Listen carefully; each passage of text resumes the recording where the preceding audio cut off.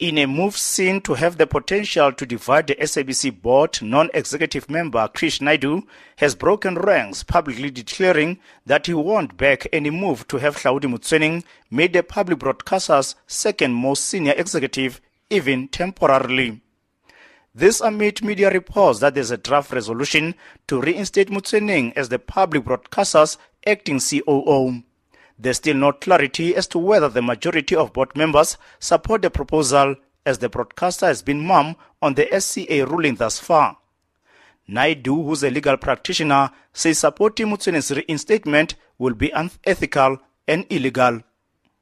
Well, firstly, as a non-executive director of the SABC, I want to make it very clear that I'm not disclosing confidential information. I think this is a matter in the public interest, and my reason for not supporting the resolution proposed by the board that we appoint Mr. Motsoeneng as acting Chief Operating Officer is that, firstly, it would be irrational. Two, it would undermine the spirit and the letter of the law and the SCA decision. And thirdly, it would be bordering on illegality. And I'm an attorney and an officer of the court, and I cannot be party to a decision which, in my view, is patently unlawful, because then I will be complicit in committing a crime. For that reason, I've chosen not to support this resolution, and I made my position very public.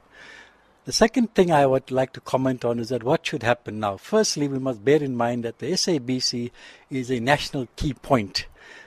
Mr. Hlaudi reports, if Motsoeneng reports for duty every day, I'm not sure in what capacity. So effectively and technically, he is now trespassing on SABC property. He could be arrested and he could be charged. So that's the one risk he faces. What should happen now is that he should move away from the SABC. There's no prospect of any settlement being done because his previous position was that of stakeholder management from the Free State province. That has now been filled by somebody else. So when he accepted the position of the COO, effectively he gave up all previous employment. Therefore, the discourse that's being put out by his lawyer is incorrect in law, that he must now go back to his former position. There's no formal position to go back to. Motsoeneng's lawyer, Zola Majavu, has advised his client not to appeal the SCA's judgment in the Constitutional Court because there were no constitutional issues to raise with the highest court in the land. Since the SCA ruling on Monday, Majavu says he has written twice to the SABC board demanding an explanation about Motsoeneng's future role as the public broadcaster's employee. However, Majavu has expressed concern that the ongoing speculation about Motsoeneng's fate has had a major emotional impact on his client. All I know is that on Monday, the 19th of September, in the late afternoon, I wrote a letter to the chairman of the SABC board asking for clarity with specific reference to whether or not they intend challenging the SCA decision, and also what is their take with regard to Mr. Motsoeneng's conditions of employment, mindful of the fact that the court has since confirmed an earlier decision that nullified his appointment as a permanent COO. As I'm talking to you now, I am yet to receive a response to that. I wrote a further follow-up letter to the chairman again this morning, in which I was persisting with my request for clarity. And I made it clear that, this ongoing speculation is putting my client under immense emotional strain. And it would be in the best interest of everybody if there is certainty and clarity.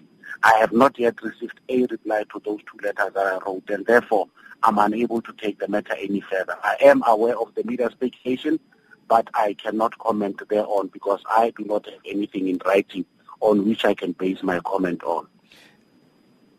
We have not said anything about where he should go back to. That is precisely why we ask the employer to decide, because it is the employer's call. It is not for us to say he wants to go back to this or that position. That is precisely the point that we are making.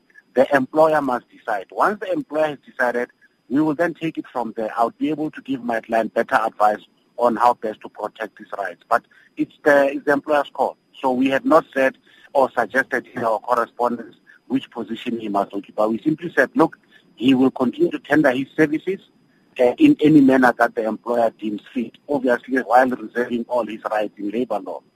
Chairperson of the DA's Federal Council, James Self, has vowed to approach the courts should the SABC board try to reinstate Motsoeneng as acting COO.